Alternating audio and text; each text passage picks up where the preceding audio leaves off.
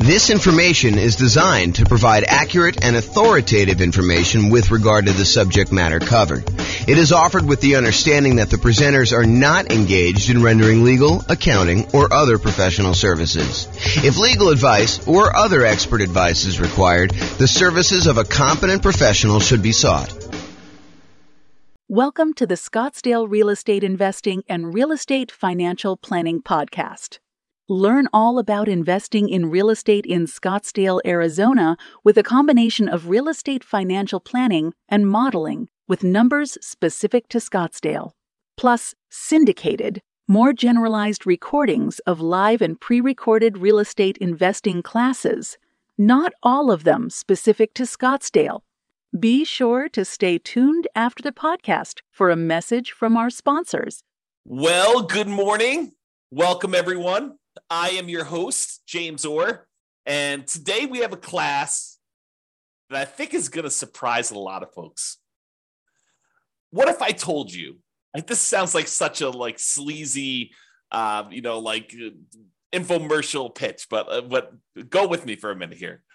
What if I told you I could save you, on average, 4 years off of financial independence, 4 years of working at a job that you don't like, and have you be able to be financially independent 4 years earlier? Or what if I told you it was 7 years on median? And what if I told you, because everyone's all crazy worried and paranoid right now, we've seen interest rates rise over the last, year and a half or so, whatever it's been. They went from all-time lows.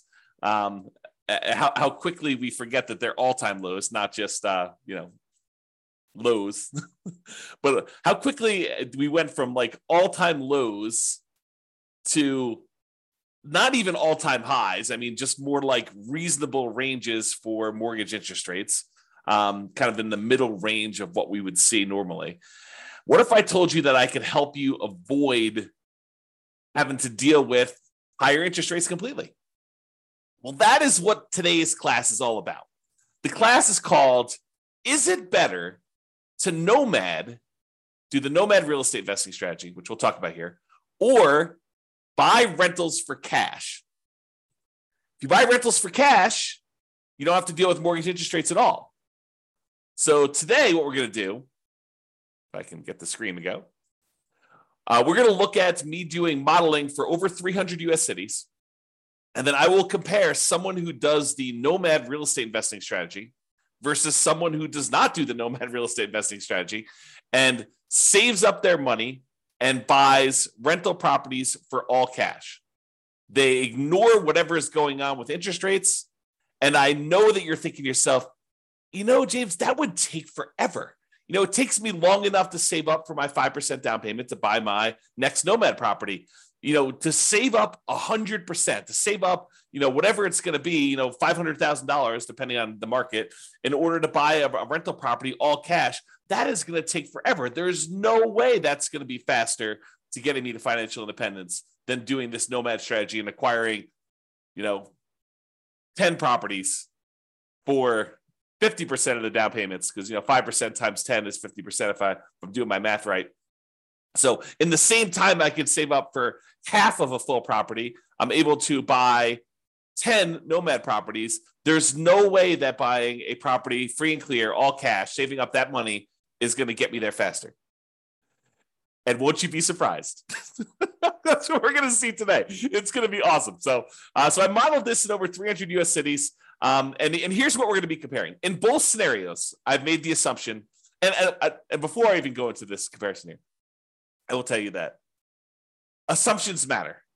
And if we change one little thing, for example, I'm about to tell you that everybody is buying an owner-occupant property first. So they're all buying a property to move into at 5% down. They're going to live there, and they're going to, depending on whether it's doing the Nomad strategy or they're buying the rentals, they're either going to live there forever or they're going to live there until they buy their next property.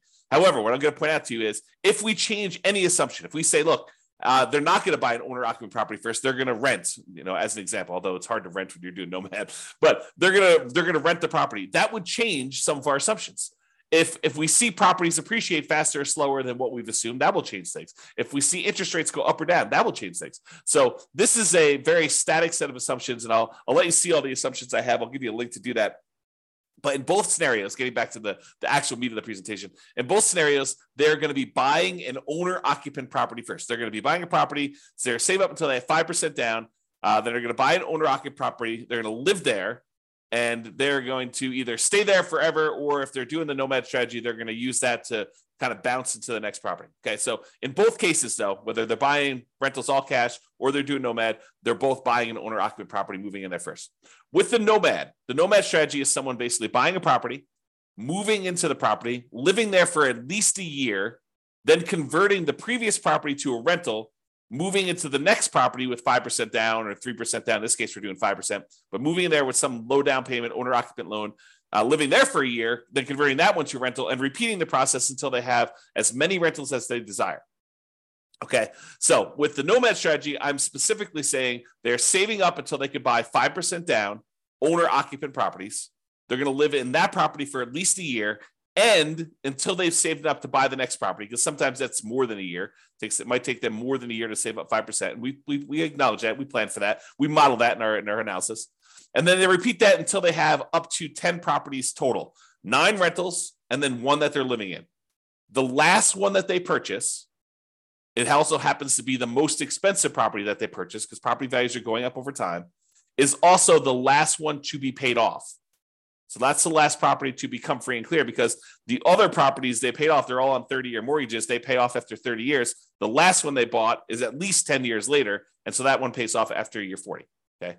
They buy the next property when they've saved enough for down payment, plus closing costs, plus 6 months of reserves for personal expenses, plus 6 months of reserves on any properties they already own to that point, and the property they're about to buy.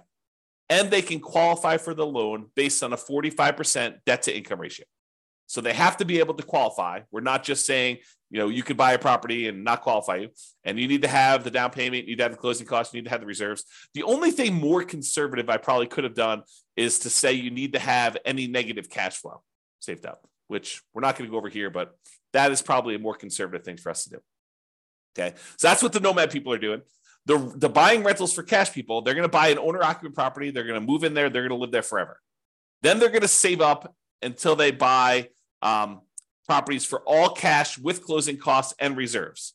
They're not getting any loans at all except for their initial owner-occupant purchase where they move in. And they're going to buy up to 9 rentals this way. Although I will tell you, because you have free and clear properties and the cash flow on a free and clear property is so much better than buying a property with little down or even regular 20%, 25% down, you need a lot fewer of these in order to qualify to be financially independent. Okay. If you want to see my detailed modeling of all this stuff and be able to kind of mouse over on the charts and see my assumptions and drill down to stuff or see any updates, because if I change any of the numbers, those numbers will change. You can go to the link on the page. I'll put that in the show notes if you're listening to this on the podcast as well. That way you can click through and watch it.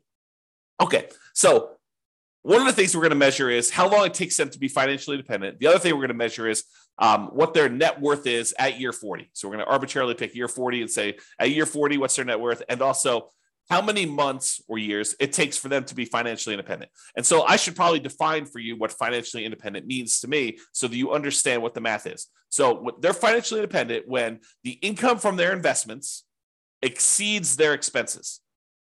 And each city has its own expenses. If you live in a more expensive city, you make more money, so your savings rate is higher. I mean, the dollar amount you're saving, it changes based on what city you're in. Still the same percentage. But then the amount of money you make in different markets changes because the prices of properties in those markets change as well. So in order for you to be financially independent, though, you need to overcome whatever that income is. You need to replace the income you were making in that city. So more expensive markets, they may make more money, but they also have a higher threshold, a higher bar in order to be financially independent. Okay, so in order to replace that income, it needs to come from these 5 sources. So there's 5 ones that we're really not doing anything with in this particular modeling, but do come into play. So any passive income from Social Security, any passive income from any annuities that they might buy, and any passive income from any pensions. We're not doing any modeling with that. We're really primarily focused in on 2 sources of income for the modeling that we're doing, but those other 3 would normally count in order to see if somebody were financially independent. The 2 that we're primarily focusing on is the net positive cash flow for many rental properties. So you take all the income they're getting from their rental properties and you subtract out all the expenses they have on that property, vacancy, principal and interest payments from their mortgage if they have one. Some of these guys are buying free and clear. Any property taxes. If they have PMI, which they will if they're buying 5% down, they have PMI payments until that drops off. Any property insurance payments they're making on that, any maintenance on the properties, and any property management, although they're managing the properties themselves in this particular modeling. Okay, so any net positive cash flow, all the income minus all the expenses. And in addition to that, if they have extra money left over, if they basically have money sitting in a stock market account earning, whatever the stock market account is earning, they take that amount of money and they multiply that by what we refer to as a safe withdrawal rate. The most common one, and I think the one we're using in this case is probably 4%. So if they had $1 million in stock, they'd be able to say $40,000 a year of that is contributing toward whether or not they're being financially independent. So we use that too for any extra money they have left over. So if they get to the point where they've bought all their properties, now they have this account balance just growing over time, that would also contribute to them being financially independent. So the sum of all 5 of those things, in this particular case, these 2, net positive cash flow from rental properties and the invested assets times the safe withdrawal rate, plus if they had this going on, which they don't, Social Security, annuities, or pensions, then all of those combined would then see if they have exceeded their income that they had from their jobs. And that is how we would define them being financially independent. Okay.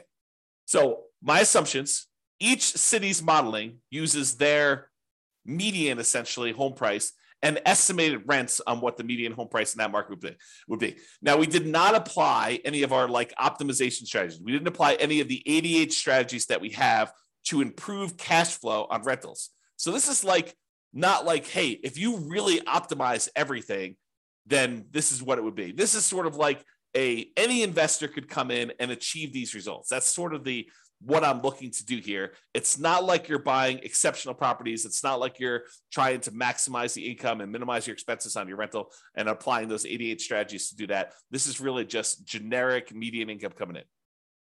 As I mentioned before, the job income does vary based on the city so that they can afford a property in that marketplace. If I said everybody makes $5,000 a month and they tried to buy a property in California, good luck. They would never buy a property because they never qualify with that 45% debt to income. So I had to adjust incomes when I modeled different markets to say, look, someone in California obviously makes more than someone in, I don't know, let's say Mobile, Alabama, which has a lower price property than California does. So in cities where they have higher income, they need more passive income, more investment income, more rental income to be considered financially independent. So to those who more is given, more is expected in order for them to be financially independent. It's another way of thinking about that. We do start everybody with just enough for a down payment to buy a 5% down owner-occupant property with closing costs. So about 7% of the property prices in that market. I set a threshold at the bottom to be at least 10K, which I'm not even sure anyone hits the minimum. But they are buying an owner-occupant property in both scenarios, whether they're doing Nomad or whether they're buying all cash. Now realize though, with Nomad, they keep moving out of it into their next owner-occupant property. When they're buying properties for cash, they live in that first property forever. And this may actually come into play because if they actually pay off their owner-occupant property, the amount that they need in expenses actually goes down. And so the amount that they need to be considered financially independent actually goes down because they no longer need to have that mortgage payment in order to be considered financially independent, which is interesting and may come into play because with the Nomad one, that's 10 years later at least, right? Once they bought their last owner-occupant property. With the buying properties for cash, they bought that property early on, and so that property gets paid off after 30 years. Interest rates. Here's my assumptions for interest rates. When buying an owner-occupant property, we're assuming they're getting a 6.5% owner-occupant interest rate with 5% down. And in addition to that, it does have private mortgage insurance.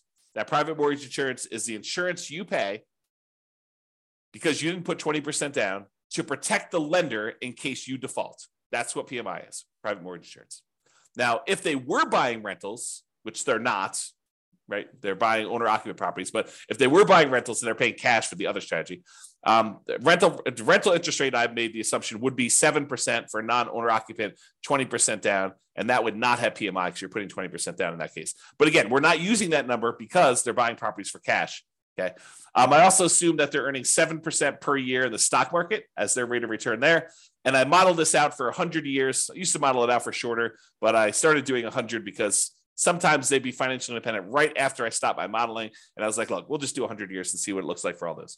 If you want to see my assumptions for any of these, go to realestatefinancialplanner.com/model, MODEL, and you'll be able to see like every different city, a whole bunch of analysis for like all the cities at once. But then you can drill down into any given city and see what my actual modeling is for that particular case, whether they're doing Nomad or buying properties for cash or whatever they're doing there. All right, so here we go. This is it. When do they achieve financial independence? So there's 305 cities that I did this modeling for, 305 different US cities. So in the baseline Nomad model, they achieved financial independence faster in 84 out of the 305 cities. So in 84 out of 305 cases, it was better for them as far as speed to financial independence goes, to get to the point where they are completely financially independent. They no longer need to work anymore. In 84 cities out of 305, if they do the baseline Nomad model, buying a property with 5% down, moving in, live there for a year, converting it to a rental. Okay. In 10 cities, it didn't make any difference which model they took. So 10 out of 305, which is what? I don't know, 3% maybe? About 3% of the time, didn't matter what, you could have picked either, doesn't matter. But in 84 cities, it was better for you to do Nomad, which means that in 211 cities, about 2/3 of the time, it was better for you to buy an owner-occupant property and then save up money forever, it seems like, in order to buy a property for all cash, then use whatever extra money you have saved up to then save up for the next one that you're going to buy all cash, and repeat this until you're financially independent. It was faster for you to be financially independent if you did that 2/3 of the time in 2/3 of the cities by doing the all cash model. That's crazy, right? I think this surprises a lot of people. They're like, wait a minute, how is that even possible? It's going to take you forever to save up this amount of money in order to buy the properties for all cash. And I'm telling you, it surprises me. But the challenge is this, right? Like, I think a lot of folks, they assume maximize leverage, get into the deal as quickly as you can, get onto the property so that you kind of let your properties appreciate with you. And I'm telling you that is true in about 1/3 of the cases, a little bit less than a third, but about 2/3 of the time with our current economic conditions, my current assumptions, you would have been better off buying rentals all cash 2/3 of the time versus doing Nomad. And, I'm sure we'll do a comparison where we compare, buying all cash to putting 20% down or putting 25% down, or, doing some other strategies in addition to that, like paying off properties early. Like, all of these are coming. And a lot of them are already done if you want to go look on the website to kind of look at them. But you will see classes on this coming up. And we'll see like just how big of a difference doing things like paying off properties, paying off the owner-occupant property, paying off my rental properties, paying off my rental properties with cash flow, paying off my rental properties or only when I have enough to pay them off in full. Like, there's all these differences that are going to come into play, and we're going to see how that plays out. And as the market conditions change, as interest rates go up and down, and maybe the stock market rates of return vary a little bit, or the prices of properties in different markets change, we can adjust all those and rerun them. So 6 months from now, we may have different analysis using slightly different numbers. If rates go up to 10% or they go back down to 3%, we'll rerun them and you can see. Okay. All right. So shocking, but 211 cities, it's better to do the owner occupant than to buy up to nine properties, all cash, than it is to do Nomad, which is 84 cities. And here is the distribution of when they actually end up being financially independent. It looks like there's a lot of clusters right around here when they pay off their first property. So for a lot of these situations, there's a lot of them that become financially independent when they were otherwise buying properties for cash when they pay off their owner-occupant property completely, right? Because that happens after 30 years. And so right after this 360-month period, there's a big bump of a whole bunch of them becoming financially independent. And you don't see that for those doing Nomad because that happens at least after month 480, sometimes even longer. Yeah, but you can see this distribution. And there are some cases where it took a long time for them paying all cash for properties, and there are more of these baseline Nomad ones that have done that. Okay, so it's not like universally better, but 2/3 of the time it's better. Okay, this is a chart showing you. This answers the question of, so is it the more expensive markets where this is the case, or is it the less expensive markets? And I will tell you that it looks like sometimes when you're buying properties in more expensive markets, it tends to be better to do them all cash, which is surprising for me, at least. I don't know, probably for you too. But it's not universally true. It's not like, hey, on the low end, it's always better to do Nomad. On the low end, sometimes it's better to do Nomad. Sometimes it's better to pay all cash. But for the higher end, it seems like most of the dots, which represents each city, most of the dots show you that it's better. It's green when you do the 9 properties all cash as prices get higher. Now, this is an exception. This one's about $1 million, a little bit less than $1 million property prices in that marketplace. And in that case, it's better to actually have done Nomad. But a lot of times it's better, like these green dots over here, as properties get more expensive, it shows you that. Okay. The other thing I'll point out is sometimes it's a lot better. Like over here, it's a lot of months better to have done all cash than it is to have done Nomad because you can see the distance from this 0 shows you how much faster it is. And so sometimes it's just a little bit faster when they're really close to 0, either side of the line. And sometimes it's a lot faster. Like this is over 100 months faster, which is like what, 8 years, 9 years, 9 times 12, is it's in months. So this is about, 8 or 9 years or so faster. And then these are more than that to go ahead and see. Okay. All right. So now we talked about speed to financial independence. You're like, okay, maybe in some cases it might be faster to do all cash, but what about net worth? If you're buying all these rental properties with 5% down, you're highly leveraged. Surely net worth has got to be better when you're doing the Nomad strategy because you're buying properties, you're leveraged, your net worth is growing. And so what is net worth at year 40? It's kind of our arbitrary cutoff. We could do charts for all the net worth throughout the whole time, but we're basically picking year 40 to compare. And I will tell you, in 245 of the cities, out of 305, 245 out of 305, which I think is about 80%. I'll ballpark in that. I could be wrong on that, but I think it's about 80%.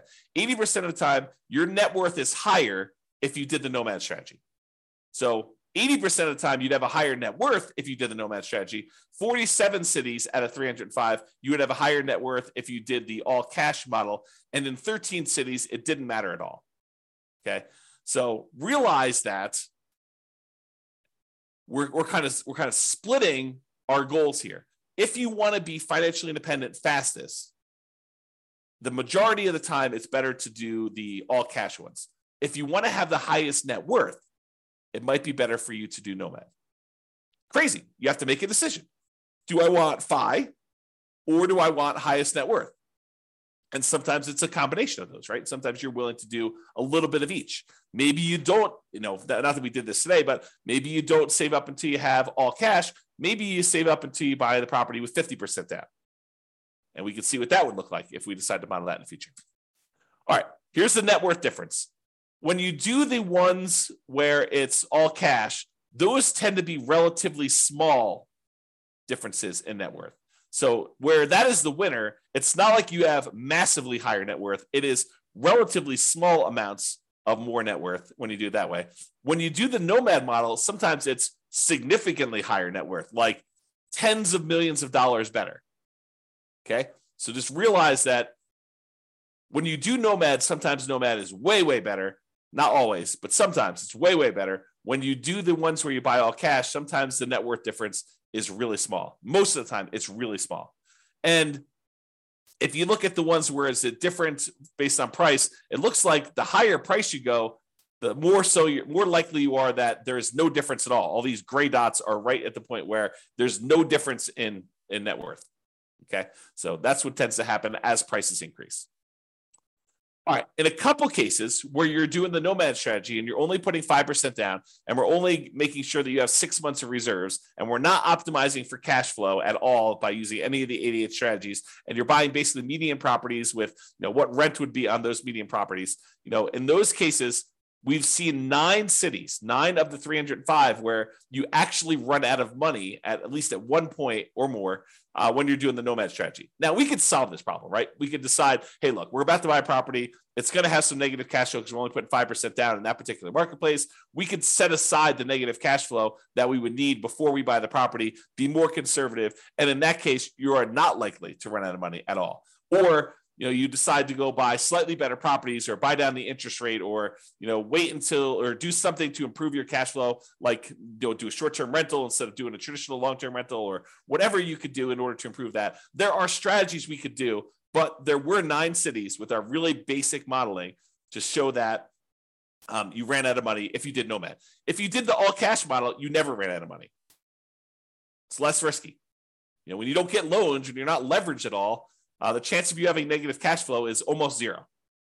If you're buying a rental property and you're paying all cash, there's no mortgage. And the mortgage typically is a very large expense on that. So there's no negative cash flow on any of those. Okay. All right. And you can see that it tends to be the higher price properties that tend to be the ones that ran out of money. So definitely over $1 million, except for a couple here around 500,000. There are like maybe 2 that were under 500,000. The rest of these were, $1 million properties or more. Those are the ones that tended to be the ones that ran out of money. All right, now here's the summary. And this summarizes, like net worth and how much they were short and the number of properties that they bought and how long it took them to achieve financial independence, plus 6 different measures of risk. Okay. And so I did both the median of all of these for all the cities, and then I do the average. So on median is when you take all the different numbers. So let's say we're talking about net worth at year 40. So you take the lowest net worth at year 40 and you take the highest net worth at year 40. The median is the middlemost number from that list sorted highest to lowest. Okay. And so the median net worth of someone doing the Nomad strategy is about $8.2 million 40 years in the future. If you want to know what that is, sort of like today's dollars, if you divide by 3, you'll get a rough idea. So it's like, 2.6, 2.7, somewhere around there, is about what the net worth would be in today's dollars, if you think about that. Okay. So that's for someone doing Nomad. $8.2 million is what it is in the non-inflation adjusted back to today. So what was it if you bought the properties all cash? Well, it was 6.8, a difference of $1.4 million. Or another way of saying that is when we look at the median, doing Nomad was 17.5% better in terms of net worth. Non-trivial. It's not insignificant. 17.5% better for you to do Nomad. If we look at on average, though, Nomad was 30% better because some of them were really, really significantly better. So the average for the Nomad one was 11.9 million net worth. The average for the buying all cash one was 8.2 million. And so that's a $3.6 million difference, or about 30.5% better to do Nomad in terms of net worth. However, let's look at how long it takes someone to be financially independent, the minimum target monthly income in retirement achieved. Okay. So if you did the Nomad strategy, it took you 529 months on median versus 447 months. That's a difference of, on median, the middlemost number, of 82 months. 7 times 12 is 84, if I'm not mistaken. 7 times 12 is 84. I think it's 84. So that's about almost 7 years better to do the all cash one. It's about 15%, 15.5% better to have done all cash for achieving financial independence on median. If we look at average, it was 547 months on average, to do Nomad, or 498 months on average to do the all cash ones. Let me take a drink and mute myself. Okay, I'm back. All right, so for the baseline Nomad one is 547 months versus 498 on average, or about 49 months difference. About 4 years on average faster for you to do all cash rentals than it was for you to do Nomad, or about 9% better. Remember at the beginning, I said, what if I could save you 4 years off of your, the time you were working a job you didn't love to become financially independent? Well, that's what I'm showing you. On average, it's 4 years faster for you to do all cash than to do Nomad. So if you were planning on doing the Nomad strategy right now with our current economic conditions in all the different cities in the U.S., 305 cities that we modeled, it's 4 years faster for you to save up and do all cash. Mind blown. Okay, now let's look at risk. When we look at the median for risk, in all the ways that we measure risk. Risk is usually about like how much can rents go down before you have negative cash flow, or how much can prices go down before you have, negative equity, or like what's your debt to income rate, your average debt to income for the whole scenario, or what's your average debt to net worth if you kind of want to measure like how much debt load you're carrying compared to your net worth, or your liquidity to your debt to account balance. Like all of those are different measures of risk, and a lot of them include a measure of risk as measured through debt load, like how much debt you have. And then, of course, the number of months of reserves. But in 5 of the 6 different measures of risk, you would have been better off paying all cash. Well, if you think about it, it makes sense, right? You're not getting loans on these properties, so it's less risky to do those types of strategies. If you don't have any debt at all, your debt to income is going to be better, right? If you don't have any debt at all, well, you do have debt because you're buying the owner-occupant property at first. But if you only have one property that has debt and 9 of the other ones don't, then you're going to be less risky. If you only have one property with debt, 9 of the other ones don't, your debt to net worth is going to be better, or your debt to your account balance is going to be better. And so in all those cases, both in average and median, it is better, less risky for you to buy the properties all cash. So with less risk, you also are financially independent faster. However, when you take on this more risk, you end up with, on average and on median, a higher net worth. Not universally. There's somewhere it's different, but most of the time. Okay? All right. So now, just a reminder, we've been talking about like this median property and the rent on that median property. We could go and apply all these 88 strategies that we have to improve cash flow, to improve these numbers for those with the rentals, okay? We're basically using median price properties and what rent might be on those in each of the market. You, as an individual, should be able to choose and do better than what I've talked about.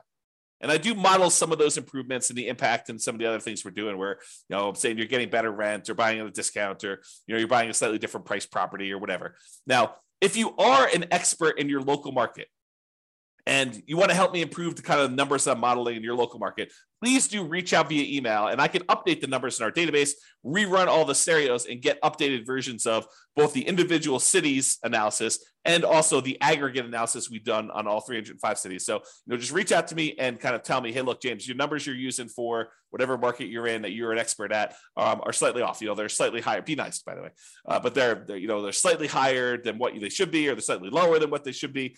I'm not looking for like the best case of, well, I did this deal 3 years ago and it was amazing, and so we should use that for the modeling. No, what I want to use is numbers that any real estate investor could go in and achieve. I don't want to set this bar and say, the top 5% of investors in that market who are just like destroying it, they're crushing it, they're doing like most amazing that they possibly can. I don't want to use those numbers because it's unrealistic for others to achieve that. So I want to use the numbers that any real estate investor that goes into that market could use and realistically achieve. But if you want to come help me and do those numbers, great, let's do those. Let's improve the numbers. We'll do the analysis again for all the different models we've done for your city. And then it'll also update automatically and all the aggregate stuff. So if you are, reach out and do that. Now, when you're doing the Nomad strategy, where you're buying a property 5% down, you're moving into the property, you're living there for at least a year, you must be buying properties in that local market. But when we're buying properties all cash, or we're buying properties even with 20% down or 25% down or 15% down, non-owner occupant investment properties, and we're not moving into them, we technically don't need to be buying in those same marketplaces, right? If you live in a really expensive market where the economics of buying rentals are really hard to make work, like you're buying properties where the rent is really low compared to what the price is, and you can't make them cash flow, you don't have to buy in that same market where you live. You could say, why don't I go to another market that has better cash flow economics and buy those properties elsewhere? So if you're doing Nomad, you have to, by definition, do it in your local market, unless you're willing to move markets, and then you're not doing it in that market anyway. But if you're doing it in your local market because you're doing Nomad, you have to be buying properties because you're moving in and living there. If you're doing any other strategy where you're buying investment properties, non-owner occupant properties, all cash, 20% down, 25% down, 15% down, 50% down, 75% down, doesn't really matter. You can buy in better markets and improve your cash flow. So it should be better than what we're even showing. Okay. So I just wanted to point that out as an obvious point, but hopefully it's obvious to you. All right. So in conclusion, in our current market conditions, current price, current interest rates, current rents in 305 US markets, using what I would consider to be less than ideal median price to rent properties, buying properties all cash, tends to outperform the Nomad strategy for speed to financial independence and lowering of risk. However, you tend to have a higher net worth when you do the Nomad strategy. So your standard of living, another way of saying this is your standard of living in retirement will probably be higher when you do the Nomad strategy. The market does matter though. In some markets, it's better to buy all cash, and in others, it's better to Nomad. Generally, getting loans, especially 5% down, high loan to value, tends to be riskier whenever we measure risk with debt. So it's best if you look at your specific market and apply as many of the 88 cash flow improving strategies as practically possible to improve on your own implementation. And you can go to realestatefinancialplanner.com/model to drill down into your own city and see this. That's all I got. Hope you enjoyed it. Hope my kind of like sleazy sales pitch of what if I could show you a way to not be working for 4 more years? I mean, I do feel that's true, but I also feel like it just sounds sleazy, right? So I hope, though, that motivated you and you were intrigued, as I was, with this particular modeling of the real estate investing stuff. So this has been James Orr. Have a great day, everybody. Bye-bye for now. With home prices up, mortgage interest rates up, and rents up, but not quite enough to counteract the higher prices and interest rates, cash flow on rental properties in Scottsdale is harder than ever. Book a call with the Real Estate Financial Planner to apply our proprietary 88 strategies to improve cash flow on your rentals. See the show notes for a link to schedule your call and improve your cash flow today. If you're a real estate agent, lender, or professional in Scottsdale that wants to help our real estate investor listeners, consider reaching out to learn about collaboration opportunities with this podcast. We'd love to add more value to our listeners by having you assist our investors buy, sell, and finance their real estate investments. See the show notes to schedule a call to discuss collaboration opportunities.